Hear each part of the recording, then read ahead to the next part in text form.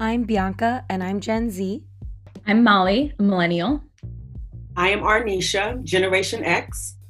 And I'm Micah, the boomer. We are Dame Talk. 4 women, 4 generations, and 4 unique points of view.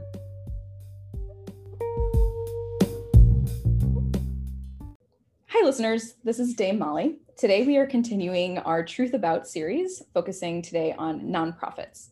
So through all of my career as a full-time worker, I have worked for nonprofit organizations, whether they are small, just starting out, large, old, local, global, national. I've had a broad range of experience at working and volunteering with nonprofit organizations. And so today I want to share some of the misperceptions that I've heard and that I know are out there and that I myself had before working for nonprofits, as well as some of the realities about these types of organizations, and open it up to the dames as well to share our experiences. So a few of the first things that I often hear are around the quote unquote nonprofit sector in general. So the first thing is that it's a monolith. We talk about the nonprofit sector as if it's all just one sector, one industry, in a way that we would never talk about for the for-profit sector. We also talk about, or we hear frequently, that there are maybe fewer types of jobs within nonprofits. Maybe there aren't jobs at all. Maybe it's only volunteering. Nonprofit sector, of course, is very diverse. So yes, there are a lot of the kind of standard charity type work that we think of that cover a lot of basic needs: food, shelter, healthcare. That's the biggest part of what makes up the nonprofit sector. But there are also finance nonprofits, tech nonprofits, media, some of the big industries around higher education, the arts, healthcare, museums, labor unions, professional services. Those are all also usually nonprofits. Within nonprofit organizations, there are tons of different kinds of jobs. You have all of the same roles that you have at most for-profit companies. So you have people in HR, you have people in finance, you have people in marketing and communications. But then you also have a whole other layer of roles that are specific to mission-driven organizations that focus on programs, on community outreach, on impact. And so I've always experienced this, that there's actually a lot more diversity within nonprofit organizations than there can be in some for-profit companies. Nonprofits are also a huge, pretty meaningful part of our economy as well in the US. So nonprofits employ between 12 and 15 million people. So about 1 out of 10 people are employed by nonprofits in the US. And between 2007 and 2017, these nonprofit jobs actually grew by 4 times more than for-profit jobs in the same period. So they're pretty fast growing in the last decade. And all of these numbers are from before COVID. So what we know during COVID is that a lot of small organizations have really been struggling. So we'll see what this looks like once we come through and once we're really in the recovery stage. The vast majority of nonprofits are very small and grassroots organizations, so they have less than $1 million in annual budget a year. But there are also some that have well over $5 billion in annual budget. So dames, this is kind of, to me, these are some of the call outs that I hear a lot when people are talking about nonprofits. And just kind of when we think about the nonprofit space as being this kind of monolith, or it's all small community organizations, or the types of jobs that are within them. Curious what you all think, if you thought any of that. I know some of you have experience with nonprofits. Kind of curious what you think about some of those ideas.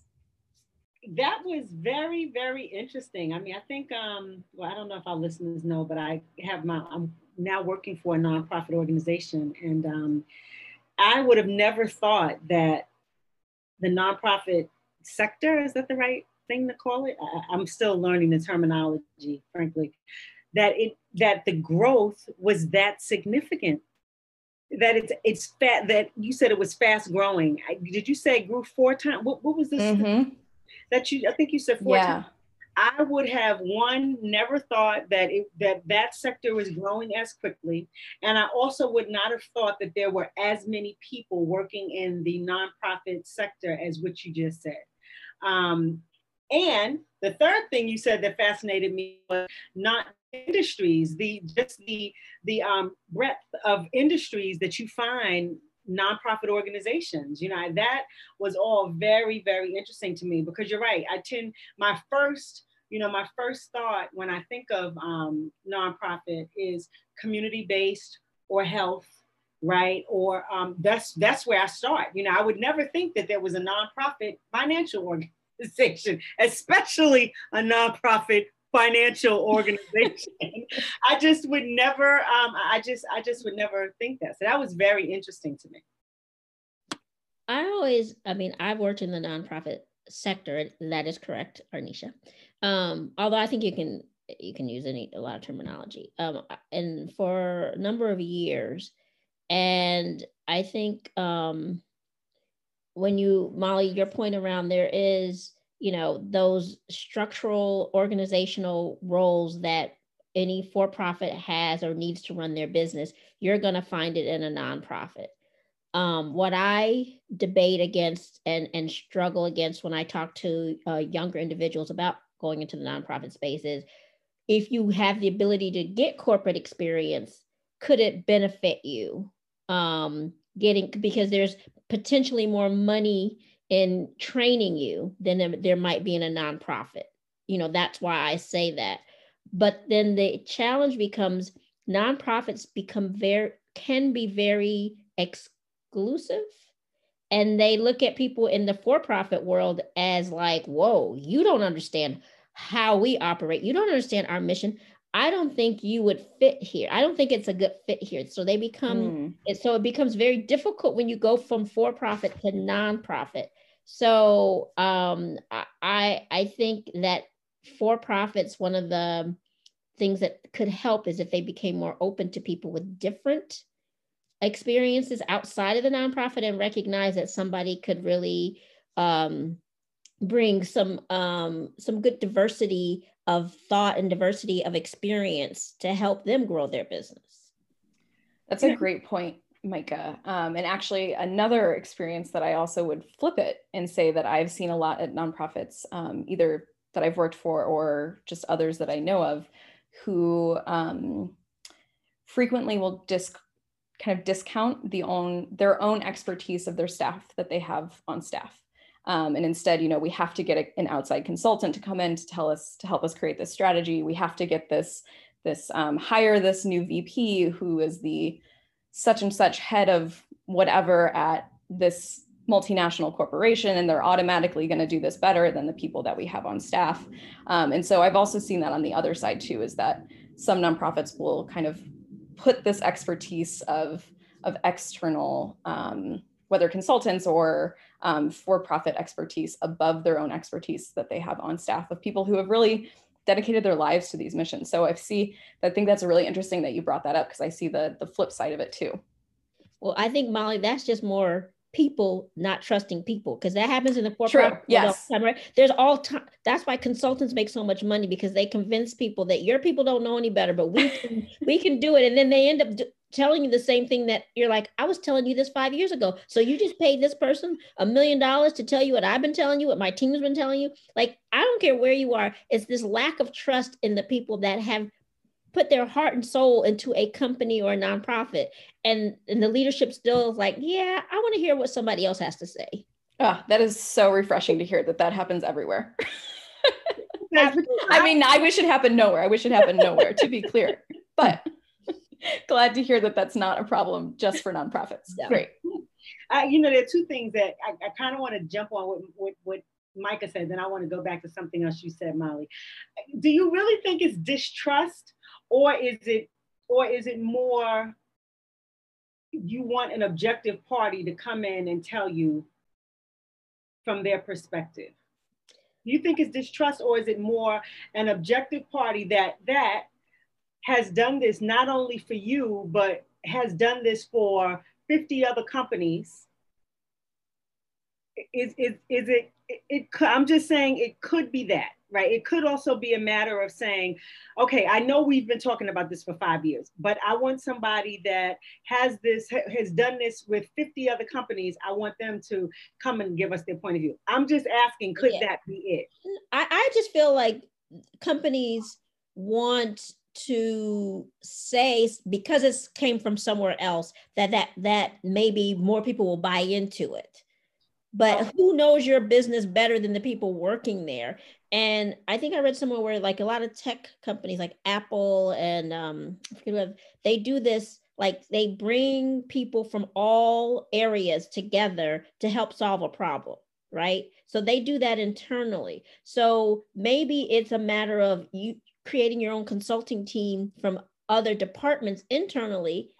And I think people would actually buy into it more because it's internal people who you've been talking to and who know what's going on. But I think the consultancy business has just done a good job making organizations think they need that objective opinion. I don't know. I think they've done a good marketing job. I'm just asking. I'm asking a question. I work for a company where we brought in a consultant. A big consulting company, and when it was, you make all the changes that they recommend, or at least some of them, and then since oftentimes those companies have not been on the operations side, there's not always the true understanding of what your recommendations mean or the implications of what your recommendations mean. So in the one instance where I worked for a company that brought in one of the big consulting firms, changes were made, and within like 3 years, we were backtracking. Because when you go, the operations piece is so critical from a recommendations perspective. It has to be something that makes sense for your business model. And I'm not sure if they always do, but I was just asking that question. The other thing I wanted to go back to was what Molly said about, well, I don't know, it might've been Micah, about just the exclusivity of the nonprofit space. I can tell you, I felt like it was a glass ceiling, a brick wall, or whatever, because I've been wanting to get onto the nonprofit side for years. And it's like, I just could not do it. I tried it at so many different companies, and I was baffled by it because I felt like, okay, my experience completely aligns with what they're looking for. I couldn't even get like an introductory interview. Like there was no progress. And in the instance where I was able to start to move forward, up until now, where I knew that I just wouldn't be the one chosen, right? It's almost like that you're not going to be, ultimately, no matter how well it's going, in the back of your mind is always kind of like, I don't know, because if you know that if someone really understands your business model, that means that their learning curve is shorter and they can come in and they can impact your business faster. So, and I get that. As a professional, I completely get that. But to me, what's frustrating is, well, then don't interview people that are not in nonprofit space. Don't do it. Don't just say, clearly indicate in your spec that you're looking for people with nonprofit experience. So then that way, somebody who, like myself, who had only had for-profit experience, you don't pursue it because you're never going to be considered a contender. Never truly. But I lucked out. I made it. I made it. I'm so happy because I've been trying for so long. But when you said, this exclusive club almost, I completely feel that way. I'm like, I know my experience is a fit. Why am I not, why am I not getting a call back? Why am I not even be considered? And why am I not being chosen? Like my background fits in with this. So I completely agree with that. I actually also, now that you mentioned that, kind of have a question for you, Molly, since you've been in nonprofits for such a long time, or anyone. I have worked very little so far in the professional sphere, but one of the internships that made the biggest impact on me was a summer with a nonprofit. And I remember discussing with supervisors and other people at the company, they really pushed like network within the company, like network as much as you possibly can, because if you can, like, you're going to have such an easier time if you ever want to come back to this organization, by being like, hey, do you remember when I talked to you and I worked for this organization before? Like, it seemed like everyone was really pushing me to get my foot in the door with just knowing people in the company and knowing that I had a familiarity, or not company, with the organization. So I remember wondering why that was, because and people did tell me, they're like, very honestly, it's hard to get from just being outside of the organization. It's hard to get your foot in the door. It's hard to get hired here. They were saying specifically, especially for young people and people who didn't have 10 years of industry experience. They were like, we have very, very few entry level jobs, which I feel like kind of spills over into like, we have very few ways to enter this organization as well. So I wonder why that is, why it seems to be like such a almost culty situation. I don't know if you have any idea. I do want to say I have to maybe defend nonprofits here a little bit, only because, of course, only because I think this is where we get trapped in this idea of the of like thinking of the nonprofit space as one big thing, one monolithic entity, right? And so I think so Arnisha, I want to, what you said originally about like trying to get in and spending so long trying to get into the nonprofit world.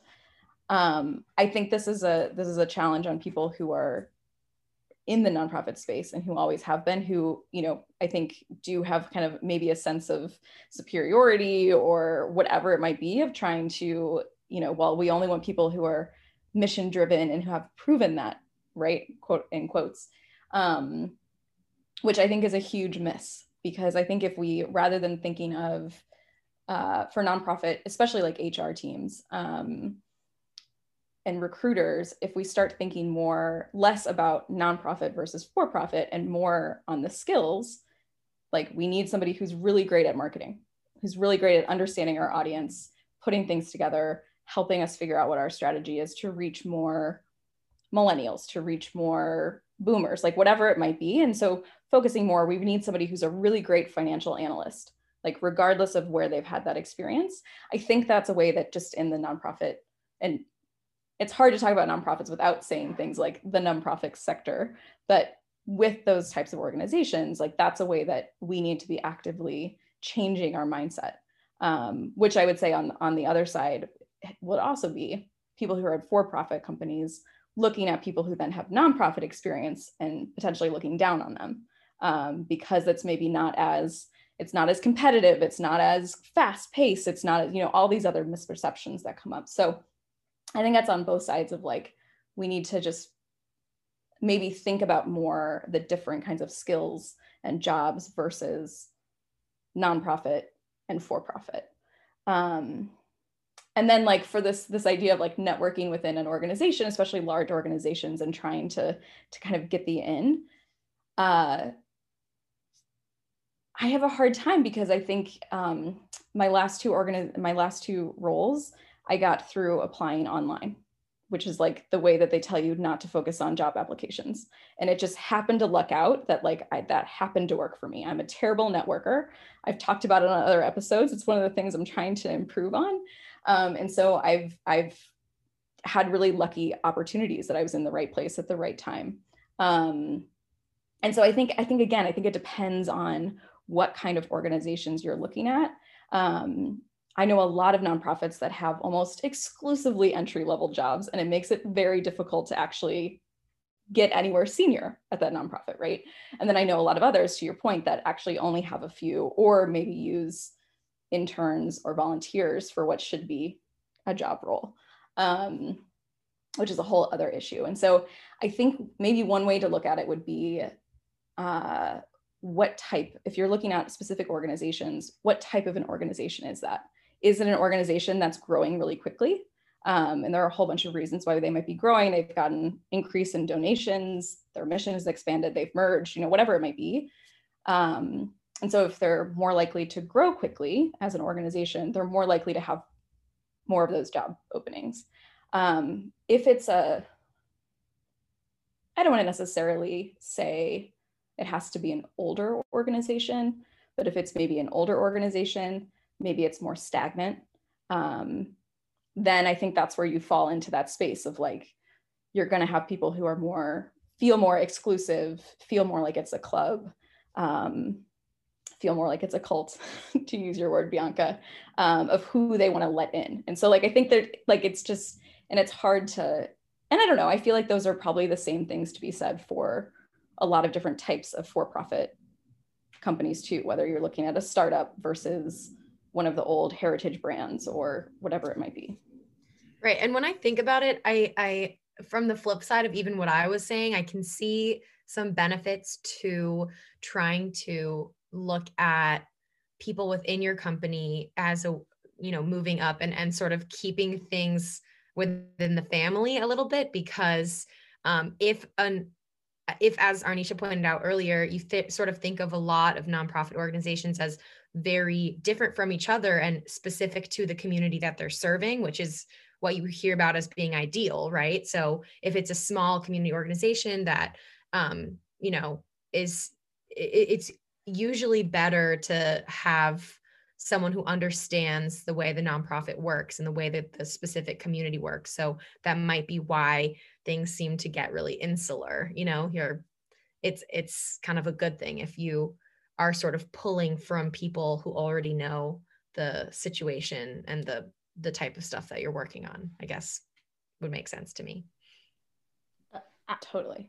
I think, well, two things came to mind when I was listening to you all talk. One is that like any other job or sector, you do your research, right? You understand, kind of where your passions lie and what organizations match that. Then you go deeper into what's the culture, who are some of the people that are in it, what are their backgrounds. It's the same type of research. I think one of the truths about or whatever, nonprofits is people think, oh, it's a mission driven, must be a great organization, but you just still have to do your research.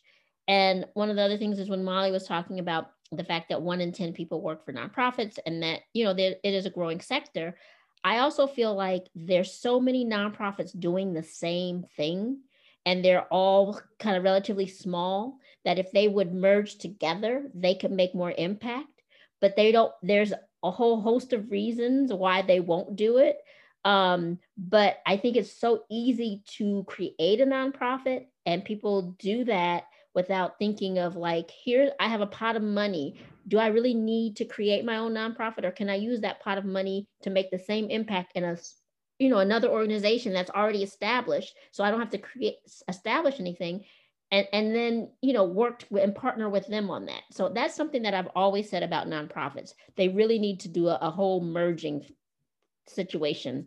Or at least a coalition, maybe, now that you're mentioning, because like, it is good when you're a community-based organization to be really focused on one place. But I see your point to that. If you are a organization in Maryland and there's 7 other in Baltimore, and there's 7 other community health organizations in Baltimore that you're, sort of bumping up against, but not working with, I can see why that might be helpful just for resources and information and stuff. Yeah. It's a great point, and it's something that I think I've talked a lot about with a lot of different people, of coworkers over the years. I think the other thing to think about though too is we think about nonprofits all doing that. There are a lot that do the same thing. Well, there are a lot of companies that sell the same product. It's just slightly different. So I'm sorry. And they end up big. Sometimes they do, not all the time, And so I think there's also something to be said for different nonprofit organizations are often driven by a theory of change. So it's their theory, their approach on how they're going to achieve their change in the world that they're seeking. And so I think you might have a lot of organizations that have a similar outcome that they're trying to reach. So in a community health sense, they're trying to help the community become a healthier place, right? Through better nutrition, maybe through better, healthcare services. And so they might have the same ultimate vision or similar vision or mission, but they might have a very different way of going about it. And so a lot of times, if that theory of change is different, those organizations don't necessarily want to merge because maybe they think that their way of doing it is better. They have evidence for that, or they've got programming already in place, or whatever it might be. And so I think it's on the outside, and I have definitely said this myself, that like, yeah, why don't these organizations just all merge together? They would do better at it. But if it's something that's a really difficult social or environmental challenge, we might not know what the quote unquote right way or best way is to solve that. If we did, things like poverty would be solved, right? Well, there's a lot of policy issues there, and we can get into that. Nonprofits don't work in a silo, but if these were easy to solve challenges, they would have been solved already. And so I think part of it too is thinking of is having different nonprofits that maybe have similar missions, similar visions, but go about it different ways. Is that leading to more innovation? Is that maybe reaching more people? Are we being able to like actually test and see what works better than maybe other cases? So I do agree with that in spirit. And sometimes it's very clear that a couple of nonprofits are doing the same thing. They just need to merge together. But in other spaces, it could be that it's actually helping us learn more about how we actually solve those societal issues. It can't be a blanket statement. Like, right, totally. I agree with you. Not all nonprofits need to merge, but I just think some need to be looked at more closely, and there is definitely alignment that can happen. Yep.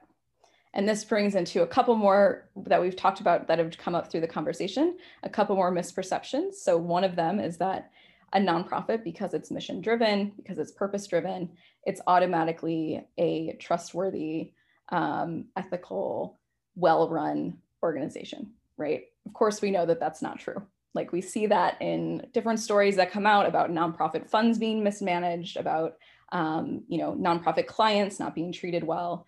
And so just like you would research like if you're thinking about where you might want to work or to give a donation or to volunteer for, just like any company, any product, any service that you're, going to consider purchasing or participating in, you want to do research to see what the organization is all about. How are they actually showing up in the community?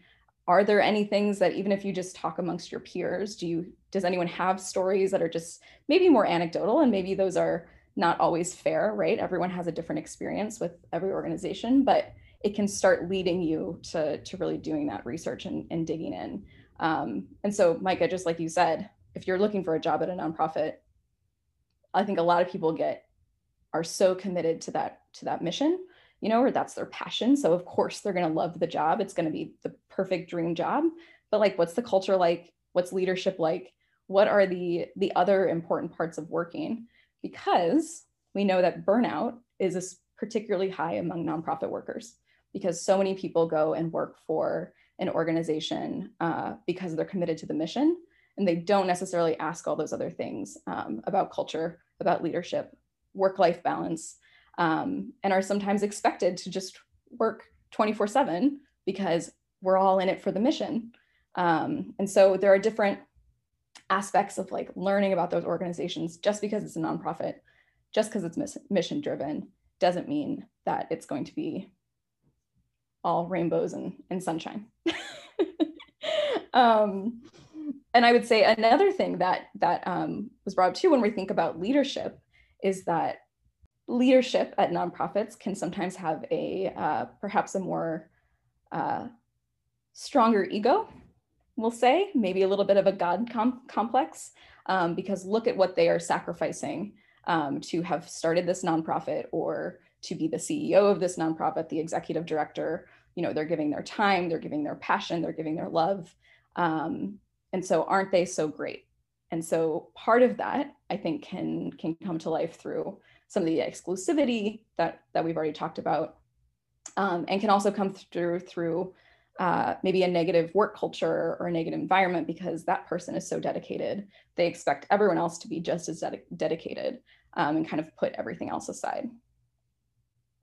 And then on top of that, just one more thing. On top of that, we actually see that nationally in the US, nonprofit leadership is incredibly undiverse. So a recent study showed that just 20% of nonprofit director level roles were filled by people of color. And that's shocking. I don't have that statistic is for-profit companies off the top of my head, but 20% is shockingly low, especially when we think about who are often working in other roles at profits, people who are volunteering with nonprofits, people who are donating, and the people who are being served often by nonprofits. They are diverse communities. And so the people who work at nonprofits and who lead nonprofits should also be diverse communities or from diverse communities.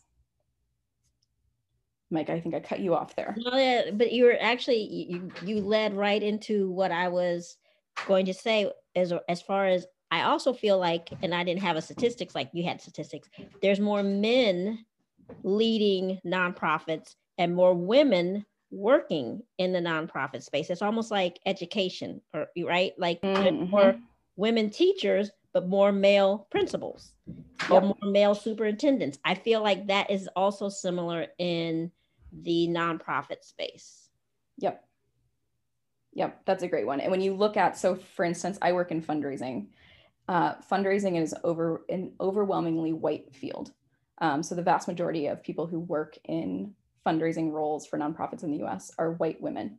And so then when we think about who they're getting money, who they're asking money from, whether those are individuals or institutions, who's giving them money, and how they are, portraying the industry, the various different types of organizations that are in the nonprofit sector, it's a huge, huge challenge. And so I have seen over the last year with the Black Lives Matter movement really gaining speed in the last year and everything that we've seen, I have seen more nonprofits, more philanthropy institutions coming out with claims that they're going to start really caring much more about equity, diversity, and inclusion, and how they're putting their money where their beliefs are.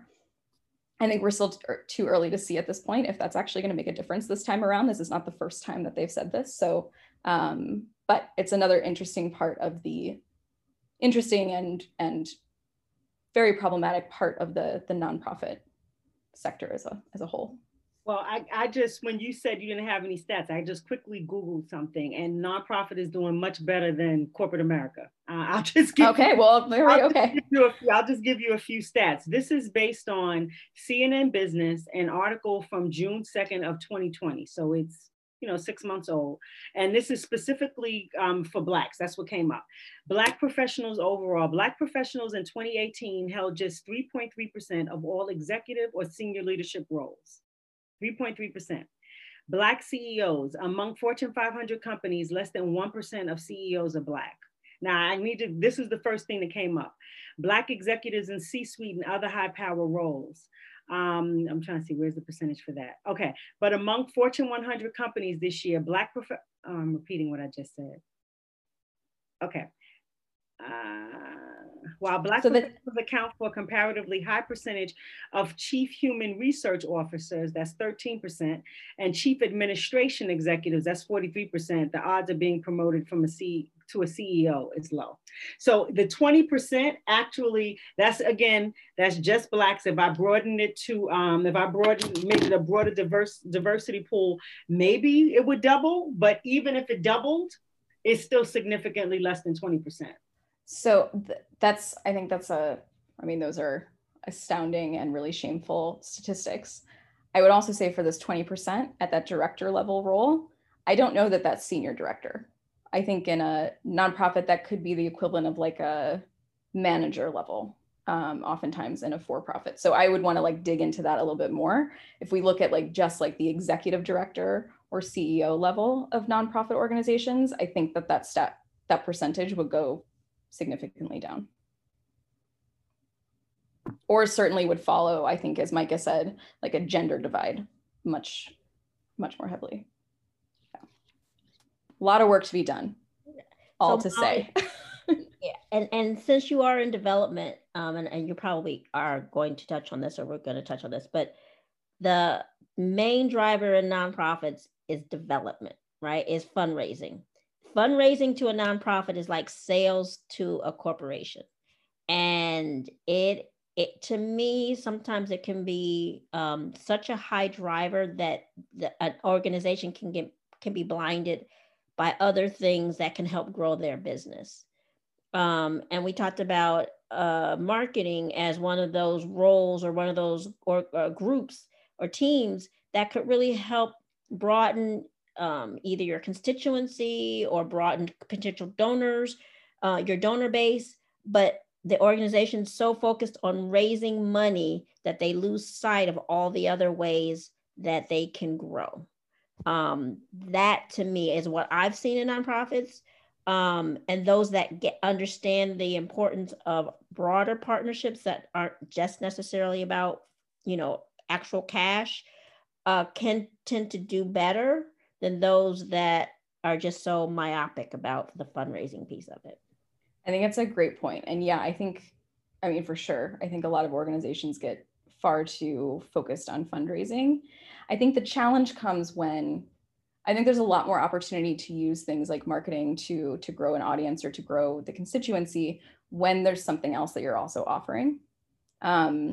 So for example, if you're an organization that has revenue that's driven from program fees. So if people are paying fees to participate in programs, great, like you should drive marketing to increase the number of people that are participating in those programs, right?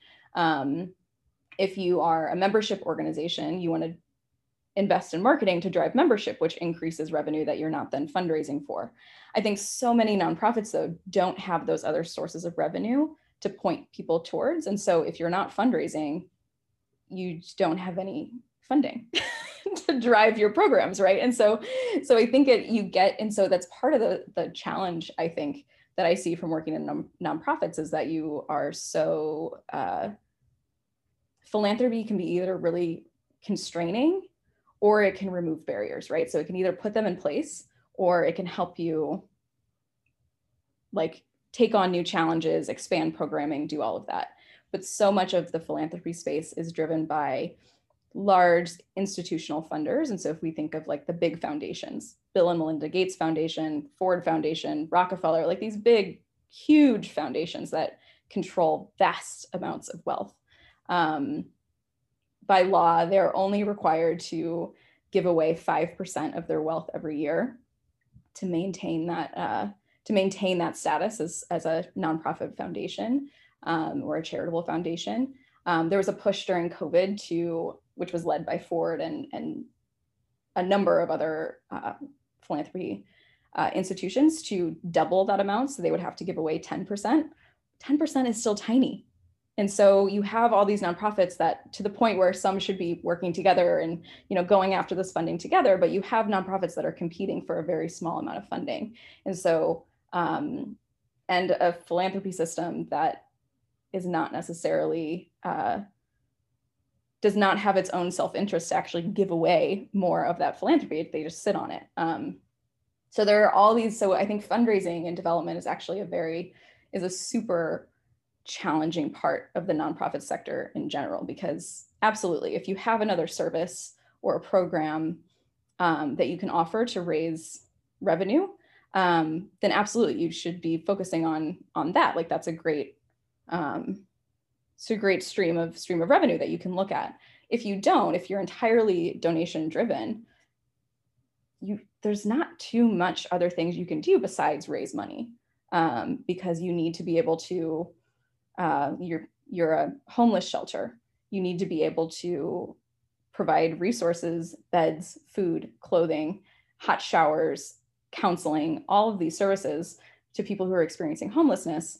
You're not asking for those people who are experiencing homelessness to pay to come to your homeless shelter. That's the whole point of it. And so the only way that you can do that is really by raising money. And so I think there are a lot of creative things that are starting to happen of different, to your point, different partnerships, different ways of partnering, whether with its municipal governments or state level governments or corporate entities or coalitions of nonprofits and different things that are being done. But I think fundraising is like the big, just to get off my soapbox here in a second, but like fundraising is like the big challenge. Like that's the hard part of nonprofits and what can hold them back, I think, in a lot of cases. It's so interesting to me. This is kind of just a wild thought, but talking about nonprofit versus for-profit, it's such a strange dichotomy, I feel like, that we have, just because, you have to have money to run something in society, but there's sort of this idea that if you're a nonprofit, you can't be soliciting money and you there's all these rules and regulations surrounding how you can receive funding. And that's why so much time and thought is put into fundraising, because it's like you have to navigate this space between, well, we're not making money and we have to be clear about what we're using money for, and we're using money for the mission, but we still have to bring in money. And then you kind of look at for-profit as like, for-profit is all about making money. And I want there to be more of an intersection between the two, of using, like, it would just seem to be so much more stable if a nonprofit like organization with a mission were able to both make money and funnel that money into a good mission. And I know that there are organizations at the intersection of that. And I'll bring it over to you, Molly, because I know you work in that intersection a lot. I was going to say, you are in luck. So one of the big misperceptions that I hear frequently is like, if I want to, and I will say I have to frequently remind myself this is no longer the case. But if you want to have a mission-driven job, you have to work for a nonprofit. And that's a big misperception now. And I think it's a really exciting time and space that we're in, that more and more companies are seeing that they cannot just be about the bottom line. And so we could have a whole episode on diving into kind of when this changed for corporations. It was about 50 years ago, and how it's changing now. And so, but the good news is there are different certification programs. There are B corporations, which are companies that meet the highest standards for environmental and social performance, legal accountability and transparency. There are also, you could look at products and companies that do fair trade certification. There are a lot of different companies out there that are social enterprises or driven by social entrepreneurs, or that are just businesses that are kind of on paper traditional for-profit companies, but they put their profits to good. And so there are more and more of these types of companies that are really in that middle space. And I'd say it's growing by a lot every year. That's what we're moving towards in society. That actually gives me a lot of hope, which is nice to talk about. I feel like, especially these days, especially on, the day we're talking about stuff, because I think that 2021 started off so weird in so many ways, and 2020 ended so badly. And it's nice to think about at least that in general, we're a world that's moving towards the intersection between nonprofit and for-profit. So that is cool. Yeah. And I think we are. I think you still have to do like the digging, right? To see if if this company that says that it has a mission, are they actually delivering on that? Are they actually doing that? Or is it something, we talked about this in the summer with our episode on fact or fiction. Was it real change in corporate America to embrace Black Lives Matter? I think it's the same kind of thing. Like, you have to do the digging to see if this is just a statement put on a website or a mission put on a website that then actually isn't going anywhere. But I am super hopeful that we are in this space of growth. I'm going to play the devil's advocate for a minute, because the good news is that I do believe that companies, corporate America has become more purpose focused, right? And the big driver of that is I think millennials, Gen Z, these demographics that want to know more about an organization, that let other things besides the product influence their purchase decisions, right? They want to understand what the company stands for. They want to understand how committed are you. So I do think that corporate America has had to kind of like go back and regroup, right? Because it's primarily been about sales, sales, sales, sales, sales. So it's kind of like, okay, now I got to figure out what I'm really about. what I'm really about, whether that's sincere or not, you know, let's that's a different discussion. But when it's all said and done, for-profit organizations are exactly that, for-profit organizations. So I don't think that there will be an intersection of the two, but I think that the serious upside will be that these for-profit organizations will become more committed to a purpose that integrates beyond like but also includes a component that is charitable or philanthropic in nature, where you essentially are putting your money where your mouth is, right? Because when it's all said and done, your purpose could be to help clean the oceans, right? I'm just making this up, but let's say I'm a huge organization and I use a ton of plastic, and I know there are millions of gallons of plastic that are just dumped in the oceans. Okay, so my purpose is to clean the oceans. That's okay. I know I'm trying to sell my purpose. Then my philanthropic efforts better align with that. And I need to be able to demonstrate that I put X amount of millions of dollars into that, because that is part of my purpose as an organization. So I think that that's what we'll begin to see more of from organizations, which is still light years ahead of where we were like 10 years ago, 15 years ago, 20 years ago. But I don't think that there will ever be a true intersection of the two, at least not in the, you know, in the near future, because for-profit organizations are exactly that. They will always be in the, you know, in the business of making money, you know. Yeah. So, but if they have a foundation, wouldn't that be considered an intersection? Yeah, I hadn't thought about it that way. Yeah.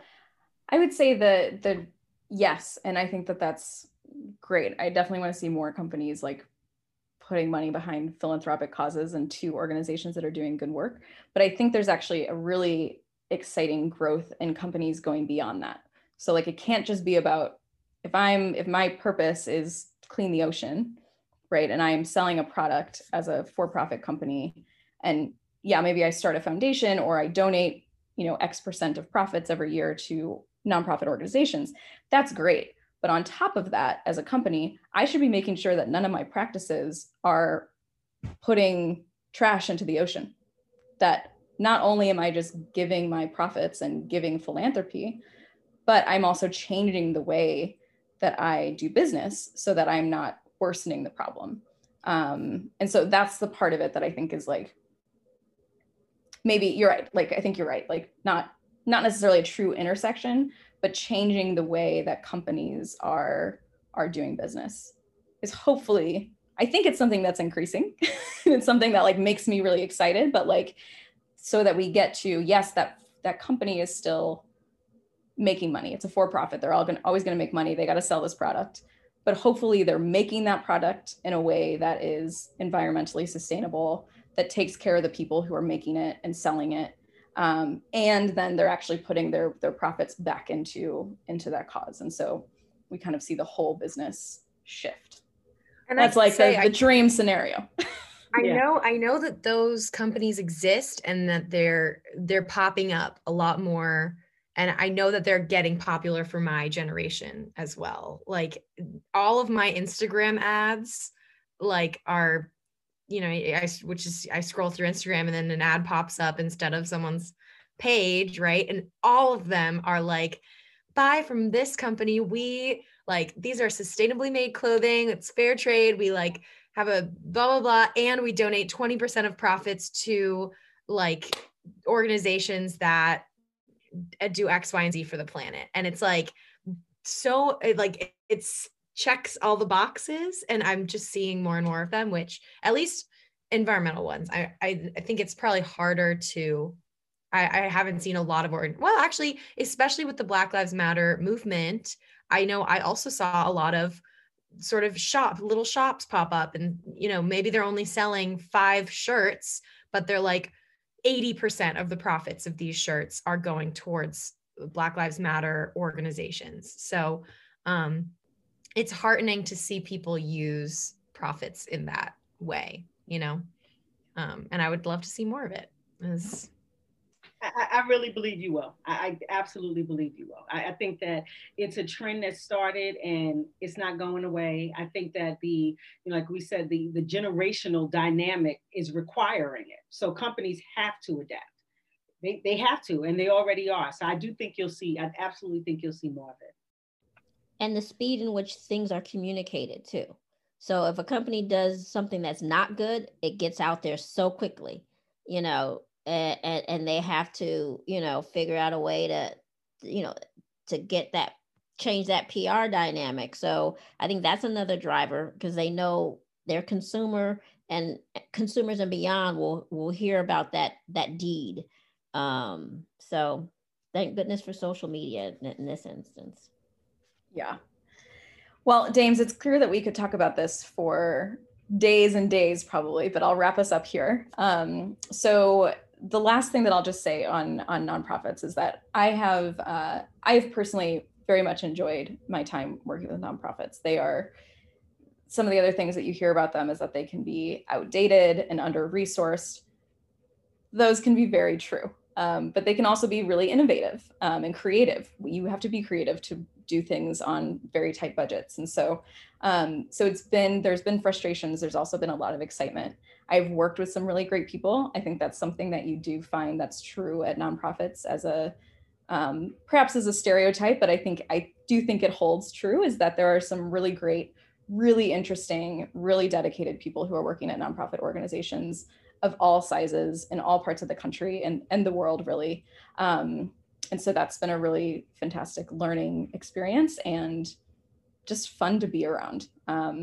Even if some of the work can be really frustrating and burnout is kind of a constant struggle or a constant threat, the people that you're surrounded by are often really, really quality, really great people. So I will leave it at that. Listeners, thank you so much for tuning in. We'll have more episodes on the Truth About series coming up. And of course, we're always welcome to questions and your thoughts on social media and by email.